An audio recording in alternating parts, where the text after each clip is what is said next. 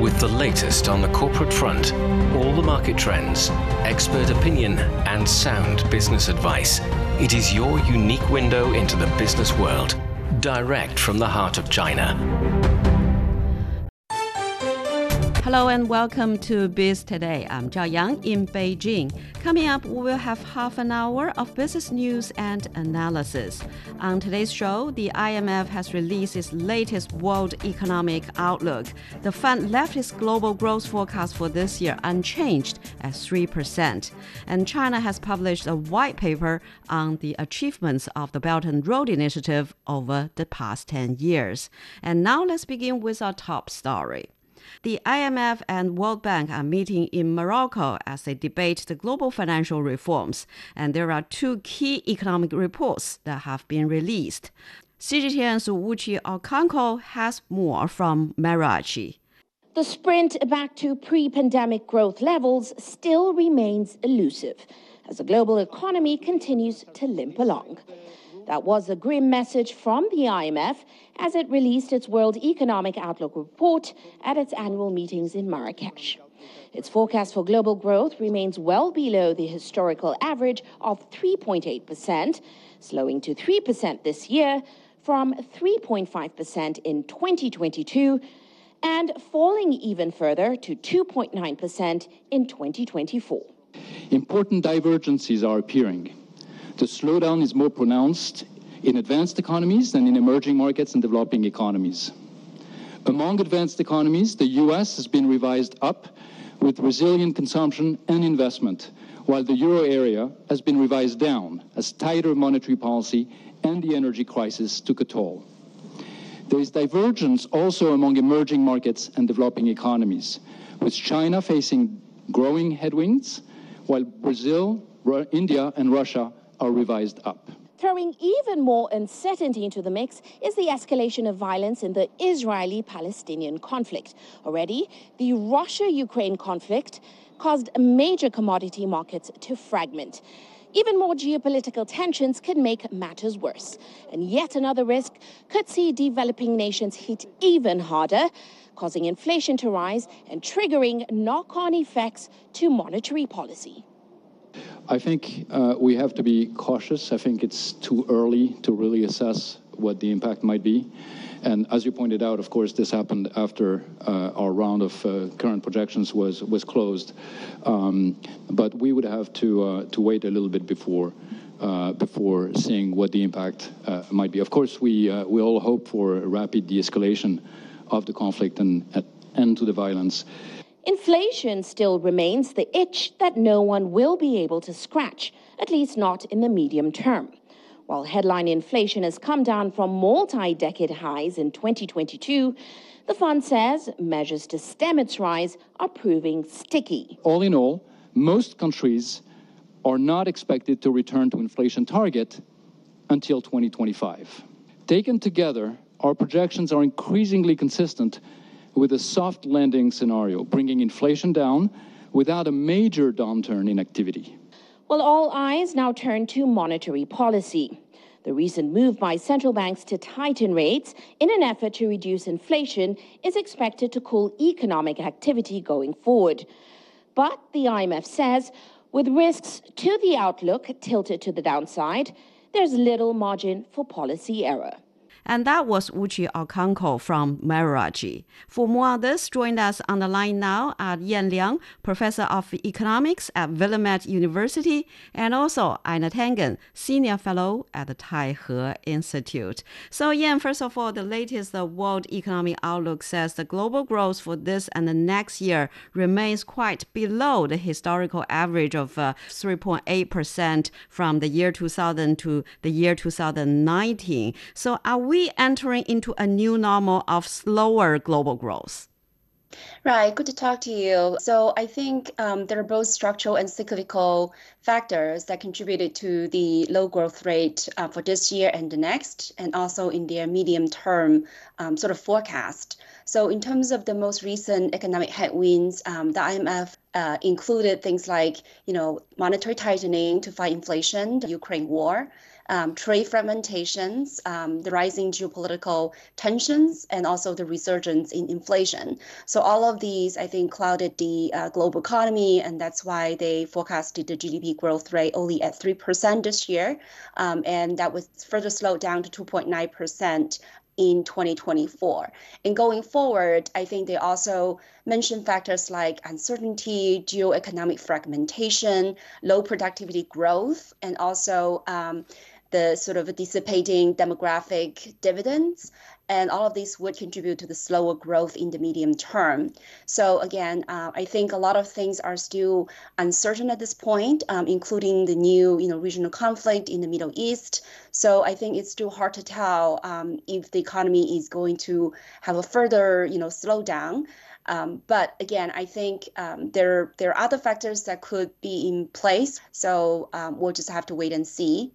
In terms of the policy maneuvers, both in Asian economies and also in Europe, in the United States as well. So Anna, so what do you think are the main factors for today's global economy? Well, I think one factor is that the IMF and the World Bank are using old metrics, and we've had quite a change in the way that the world operates. The information revolution, the digital revolution has bypassed basically the way that they measure productivity and economic activity. And you're seeing a real trend with the advanced economies. This year, it's going to be about 1.5% in 2023. So they're actually going to be a massive drag on world growth. And that's going to further decrease to 1.4% in 2024. There is a continuing trend line that we can all see, and that is developed countries are no longer competitive. You start looking at Europe, the cost of energy and wages have basically priced them out of the market unless there's a tremendous amount of automation, and even then the energy costs tend to do you in. And we've seen companies are just fleeing, Germany in particular, because they cannot be competitive versus their competition. So I do think that things are changing, that we keep saying, or the central banks keep talking about inflation. I don't think they truly grasp the fact that the wage inflation is not going to be affected by rate increases. It's not like, nurses are going to get paid less because they increase the rate.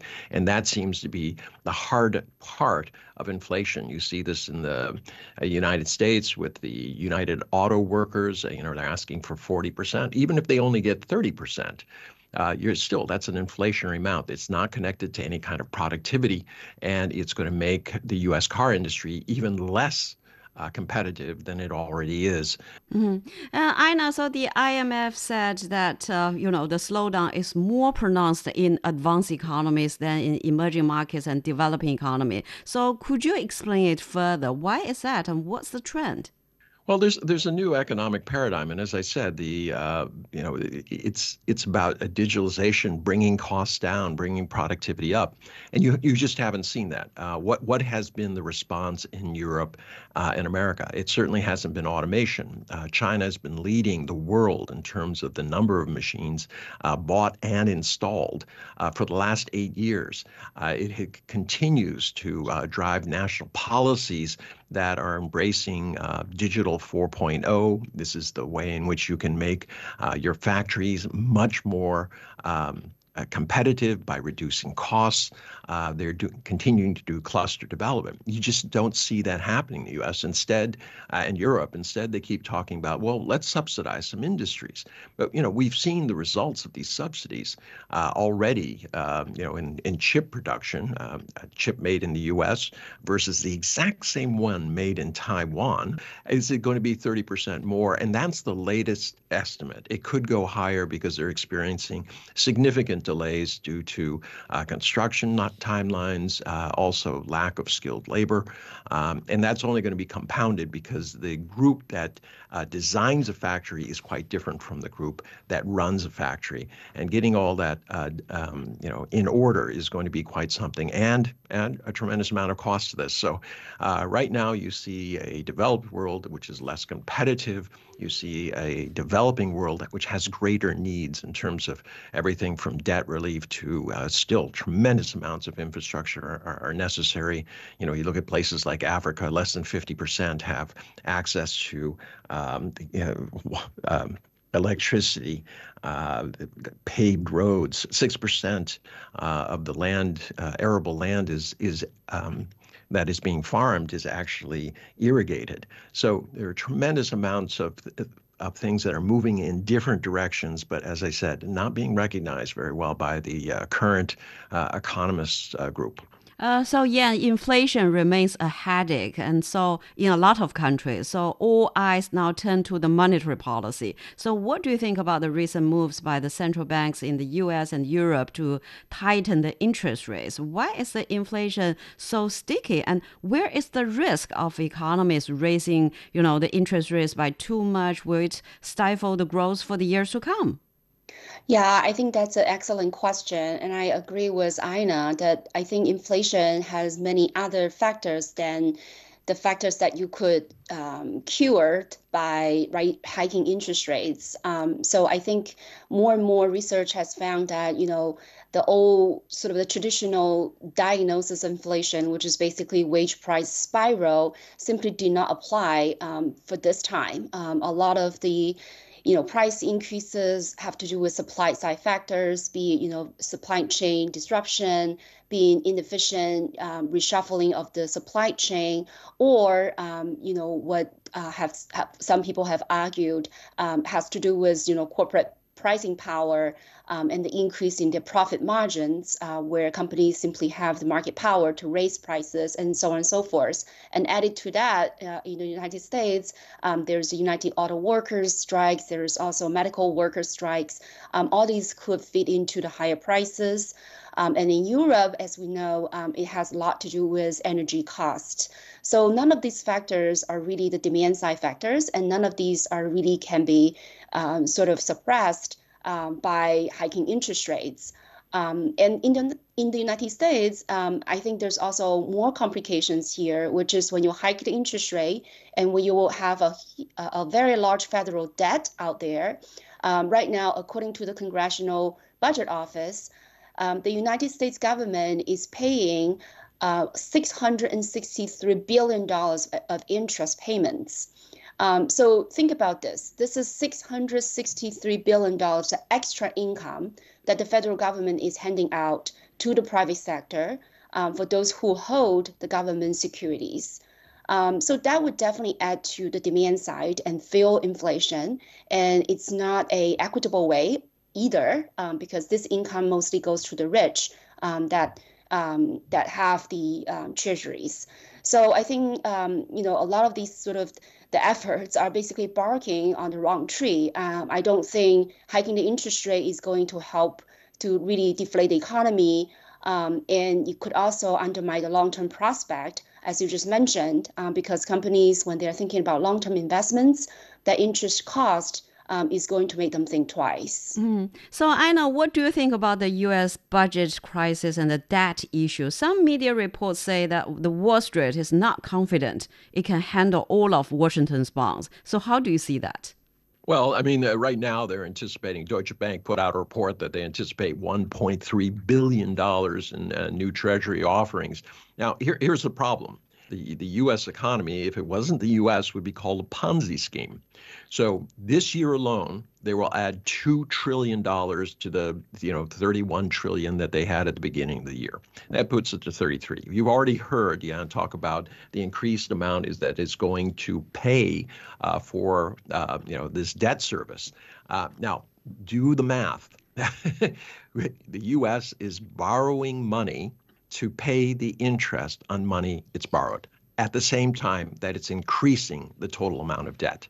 So if this was an individual, I would have been cut off a long time ago. If the IMF was coming into another country that was doing this, they would say this is an absolute disaster.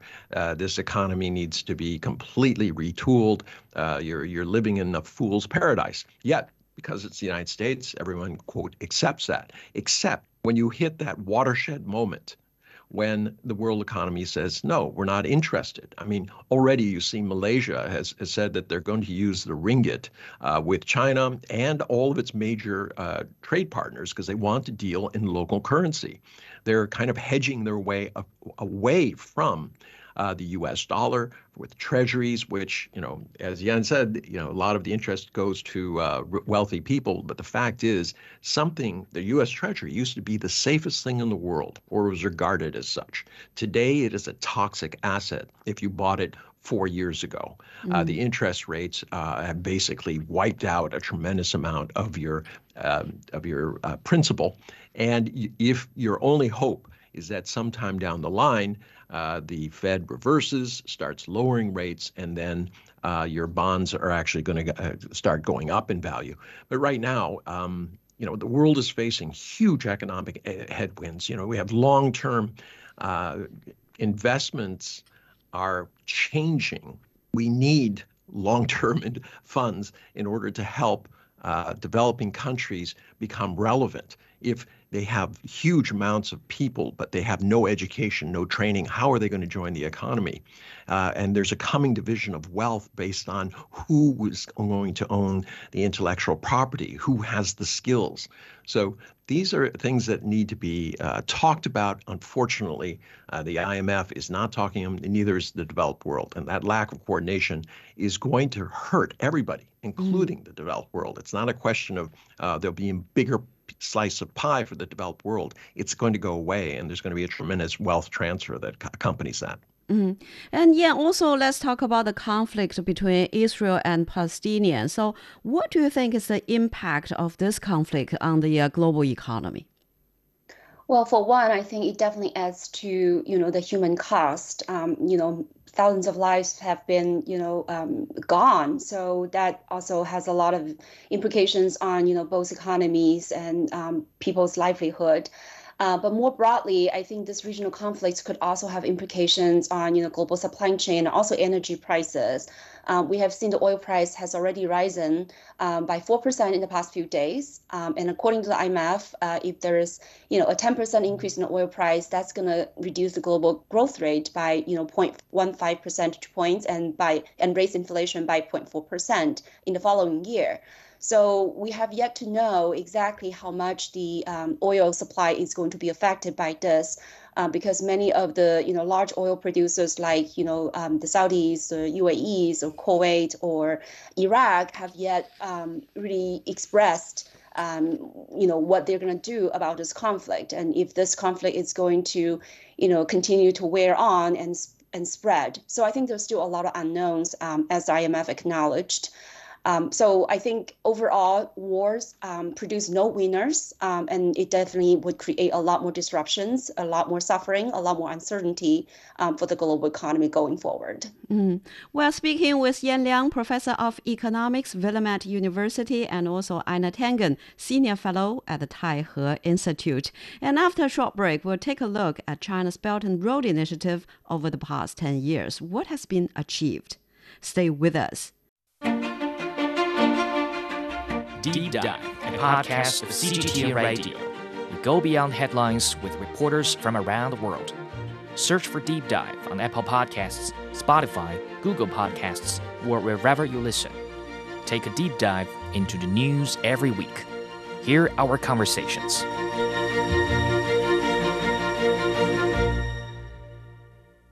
You are listening to Biz Today. I'm Zhao Yang in Beijing. China has published a white paper on the achievements of the Belt and Road Initiative over the past 10 years. One major purpose of this paper is to give the international community a better understanding of the value of the BRI. Our Zheng Chunying has more. The report says that the initiative is paving the way towards shared development and prosperity as it advocates win-win cooperation and encourages economic integration, interconnected development, and the sharing of achievements. One of the biggest highlights is the initiative's contribution to promoting all-round connectivity, including policy coordination, infrastructure connectivity, unimpeded trade, financial integration, and closer people-to-people ties. And specifically, it says that under the BRI framework, Chinese and foreign partners have launched 20-plus multilateral dialogue and cooperation mechanisms in professional domains such as railways, ports, energy, finance, and so on. And basic connectivity over land, maritime, air, and cyberspaces is in place, with 6 corridors, 6 routes, in multiple countries and ports. And thanks to the increase in connectivity, trade and investment has also been expanding steadily. From 2013 to 2022, the cumulative value of imports and exports between China and BRI partner countries reached over 19 trillion US dollars. And that is an annual growth rate of over 6.4%.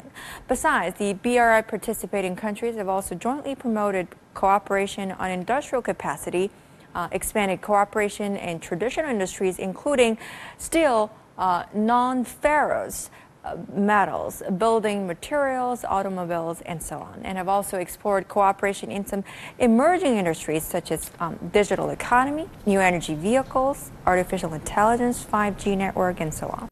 And that was Zheng Chunying reporting. So the Third Belt and Road Forum for the International Cooperation, marking the 10th anniversary of the BRI, will be held next week. So China has actually put forward the Global Development Initiative, the Global Security Initiative, and the Global Civilization Initiative. So yeah, how does the BRI align with these initiatives? And how do these efforts collectively contribute to China's vision of enhancing the global cooperation, connectivity, and mutual development? Right. So I think all these initiatives are very good complements with each other. So, for example, take the BRI as example.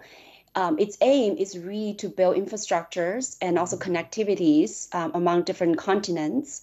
And these BRI projects have already produced many grant projects that help countries to improve their infrastructure, improve their transportation, improve their energy production, and so on and so forth.